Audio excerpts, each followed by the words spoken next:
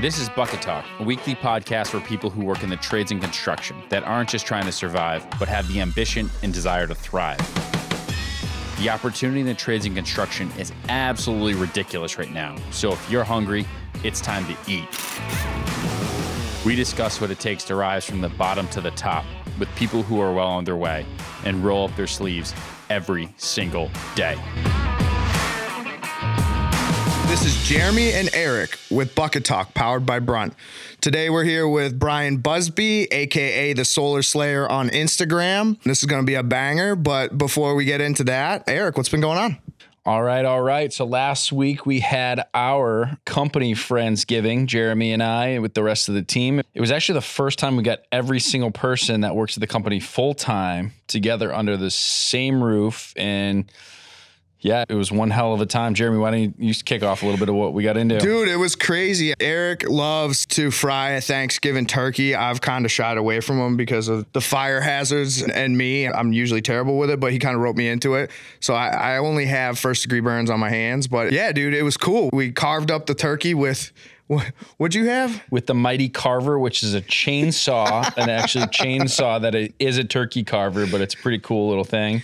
Dude, so it was funny because my dumb ass, I was in charge of carving the damn turkey, and I had the turkey upside down. So when I carved into the damn thing, I thought this thing had no meat, but everybody was like, hey, you should probably flip it over. And then luckily I was there. I fried a few turkeys, and there is a fatal flaw that a lot of people make a mistake on, which was we put the bird in the oil, and as expected, the oil was boiling over the side. Most people forget when you put the bird in, turn the flame off, even if for 30, 60 seconds, this oil was everywhere. The whole place would have went up in flames. Luckily, we didn't have the flame on. And then once it dies back down, you turn that flame on. There's one piece of advice: kill the flame while you put the bird in the oil. Public service announcement. See, the whole place would have burned down. This is why I'm not allowed with oil and fire or flammables. But awesome. I hope you guys enjoy the podcast. Solar Slayer. All right. Today we're here with Brian Busby. Brian Busby is known as the Solar Slayer on Instagram. Welcome, Brian. Hey, guys. Thank you for having me. Awesome. So we just wanted to get a deep dive into what you do on a daily basis. But before we do that, let's start with where you're based out of, a little bit of your background. You can go as far back as you want. Sure. But love to hear the story. Yeah, I've been doing solar for a little over 7 years now. Started back with a company called Sunrun. Actually, before Sunrun, I was with Vivint Solar, and pretty much started as an installer, worked my way up through the ranks, lead installer, electrical helper, electrician, foreman, construction supervisor. I've done all the roles top to bottom. So, Awesome. And give us like the early life of what bridged the gap. Yeah. So before solar, I was working for a small locker company, doing lockers at theme parks and things like that.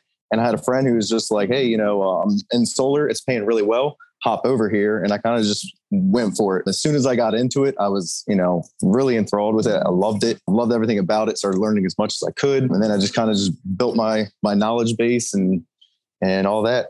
How long ago did you make that jump? That was probably about 8 years ago. Decided to join the field and get out. I did graduate from Salisbury University with a bachelor's degree that I'm doing absolutely nothing with. But, it's all good. Right. Making more now than I would have with my degree. So Nice. 8 years ago, was that really when the solar revolution started to happen? Is that when people started to do the installs and it really became a household thing?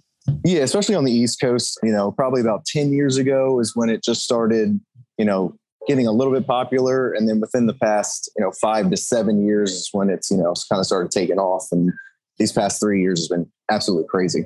Now, how involved is solar? You have the roof side of things, so you'd obviously have to repair and install solar panels on the roof or however the setup may be, but there's also the wiring aspect, the electrical side of things. So can you do both? Is it just like an all-inclusive trade or is it kind of segmented? I think it all depends with what company you're with, but a lot of the companies let you start, kind of doing with whatever you want. A lot of them will train you from the ground up, especially the bigger companies, but yeah, you can pretty much learn it all through the company you're working with. You don't have to necessarily go to a solar trade school or, electrical trade school. You can work, under an electrician at a solar company for a while, build up your hours, go to schooling in the evening, things like that, and work your way to, become an electrician that way. So there's multiple avenues to getting into the solar trade. You don't have to necessarily dive headfirst into a book. You can get started as, an apprentice or an install helper out in the field and kind of learn, like most of us do, with hands-on. Not all of us are good, in the books. Yeah. So there's kind of a labor aspect to it. And then you can kind of pick which path you want to go within the company, whether you Absolutely. want to. Yeah, that's cool. That's cool. For you, is it customer facing? Do you guys have to deal with the customer on a daily basis, or is it one of those things that you just kind of go in there, do the install, and you're out? At least for me, as the foreman and the crew lead of the crew, I do 90% of the speaking with the customer. The other guys on the team, hey, how you doing here and there. But for the most part, I get on site. I let the homeowner, what to expect for the safety protocols, the electrical protocols, if we have to kill the power, all that good stuff. So there is a good amount of communicating with the homeowner. You got to remember that you're on someone's personal property, their residence. They got to live with what you do after. So you got to take all that in consideration, make sure they're 100% comfortable with what you're going to do before you just throw some stuff up on the side of their house. Yep. Give us the high level on, I hear about it from a different angles. There's and it probably was more the Wild Wild West back a few years ago, but it may still be where, the guys are running across the country, get a neighborhood, get as many roofs done as possible and print money. And that's obviously the business side of it. But what is it generating power? Obviously the homeowner, it gets huge benefit for their solar, but is it also generating excess power that's then getting resold back to the cities and the towns? Like, what's the higher level kind of thesis behind it? Or is it more you do an install and you make a bunch of money on that and the homeowner pays for it? Or how does the model? And I know there's probably different versions of it, but generally, how does it work? Sure. So there's a couple different models. A lot of people, what's most popular is like a PPA or a lease. So they don't have to buy the system outright. They're leasing it. They're paying the solar company a cheaper rate per kilowatt per hour than they would pay the utility company. So on average, if they do it that way, they're saving about 20% a month and nothing has to come out of their pocket for the install or any of that. Pretty much it's all covered. And the warranty of the system for about 20 years is covered by the company as long as you're on that lease. You can also go cash system if you have that capital and you have that, buy the system outright. Right then and there, you get all the benefits of the solar. So you're not just getting, paying a percentage of it or getting a percentage of your solar, you're capping out. Anytime that you're overproducing, you can actually, backfeed your power back onto the grid. So theoretically, during the day, you have everything shut off in your house, but your solar's kicking. You're essentially feeding in the houses around you with your power that you're overproducing. Yep. Got it. Wow. That's cool. Yeah. Yep. And then now within the past, 3 or 5 years, we have the battery systems and they're getting better and they're getting cheaper. So now you have a way to actually store the power that you're creating or you're overproducing during the day. And then at night, instead of kicking over and using the utility power, you're using your, backup reserve power that you created yourself. So now, how does that look like? Because I've had a few DIYers come by my shop and pick up some old car batteries. They test them, they bring them back to the house and they're like, it's going to be my battery bank for my solar setup.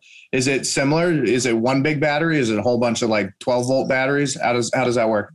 So yeah, a lot of the DIYers, those are the guys that you got a bunch of car batteries and they're just running them in series or, whatever they're doing in their garage. We're getting actual Tesla Powerwall batteries, which are a bunch of, lithium ion batteries crammed together in this, this giant box, theoretically, we hang on the customer's wall. And yeah, so those are the ones that are a lot more, not only just attractive, but the footprint's a lot smaller and they're a lot more versatile. And with those type systems also come with, an app. So you can control how you want your battery backup to work. Do you want it to offset your nighttime power or do you want to set it up as just a full-time backup generator? So when the power goes off, your battery kicks on and then you're using battery. So there's a lot of, cooler interfaces that you can do with the newer systems that you can't really do as much if, you're doing the old school battery systems. Yeah, it's cool. I did a little research on solar setups and, for me, it's one of those things with electric cars. How are you going to power those cars from your home? And then it's funny that you brought up Tesla because, Elon wanted to go essentially all electric. And Jeremy, you dropped the name like the guy over there. Mr. Musk. Yeah, Mr. Musk. But it's funny because he's getting into all aspects of things. He's getting into the solar panels. And I think now they're getting into solar shingles too as well, correct? Yep. And our company, we work as a build partner with Tesla. So they'll come out, they'll install the solar shingles, and then they'll subcontract, the electrical part to us. And we'll come out, we'll install the batteries, the inverters and all that, wire up pretty much everything from the roof down. So we got a nice little partnership with the Tesla guys to kind of. Do you see that? Sorry to interrupt. Do you see that in, are they kind of paired together with an electric vehicle as well? Or is it kind of two separate business models? You can do it however you want. You can just get the solar shingles just as, roof solar, and that's all it does. You can get them in conjunction with some batteries, or you can go, trifecta. And, a lot of these people already have electric cars, and that's kind of why they want the solar to go with it to kind of help, power their car with the solar and the battery. So I'd say probably a good 80% of the people that are getting the solar shingles with the batteries also have an electric car. And we're just doing the whole kit and caboodle while we're there. Yep. Awesome. So you've been in it for 8 years, but it's still like kind of a new world order, and the world's going to kind of evolve. We usually ask folks, where did you picture your career going from where it is now? But I'm going to say, let's look to the future. Where do you think your career is going to go as the world of solar continues to kind of change the world a little bit? And where do you think things are going to head at in the next, 5-10 years? Right. I'm hoping the next 5 to 10 years, we're already getting to the point where solar's, almost the new norm. California passed a bill, I think it was last year or the year before, where all new houses built are required to come with solar. You can't build a new home in California without putting solar on it.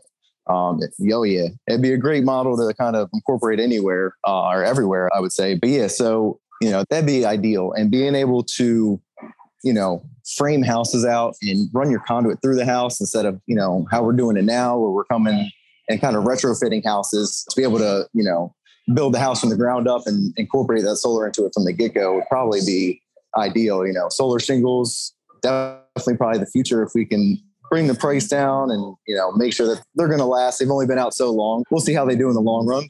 I'm fairly confident they'll be probably the wave of the future too. It's just roofs, windows. They have windows now that can generate electricity, maybe even siding one day. So just, any side of your house or portion of your house that gets sunlight could probably power the house. I'm hoping that's what we could get to. Nice. So what's the number one thing that now that you wish when you first started in the game? Any tips or tricks? Oh, tons of tips and tricks. I think the best tips I would say for guys is to just keep your head down and learn as much as you can. Get in with a company that's willing to train and learn. I think I kind of just got lucky at the beginning in finding a company that already had that good, basis of training and stuff. I've had tons of guys that reach out to me and they're not happy at the company they're at. They feel like they're stuck in that same dead end job that's not getting them anywhere. I'd say, make sure people are finding a job, finding a company that, trains you, appreciates you, and wants to help build you and grow you. I think, that's a key for anybody. And if someone had told me that years ago, I probably would have made some better job choices in my past, but, it got me to where I'm at now. So yeah, no, I wish anybody joining the solar trade, best of luck and always reach out for any advice. Awesome.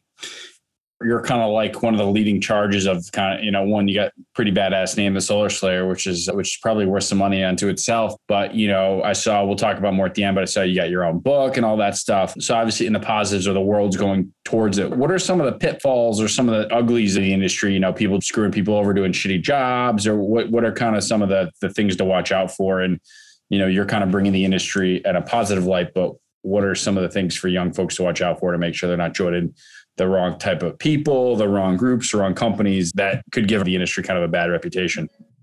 Yeah. That's the beauty of the past 10 years is today we're fixing jobs that were installed 10 years ago because there was guys just slapping stuff up, no training. Even back then, there was no real protocol of how to do things. The NEC code book is the solar section in the past, I think 3 versions has grown probably 2 or 3-fold. So, it was kind of Wild West back then. So I would say, people just need to, make sure they're not looking for companies that just want to slap solar up as quickly as possible. Find a company that's, focused on their quality and their safety. The biggest thing is the guys need to go home at the end of the day. So make sure you're being taken care of, make sure they're providing the right safety gear and all that. A lot of companies will try to skimp there.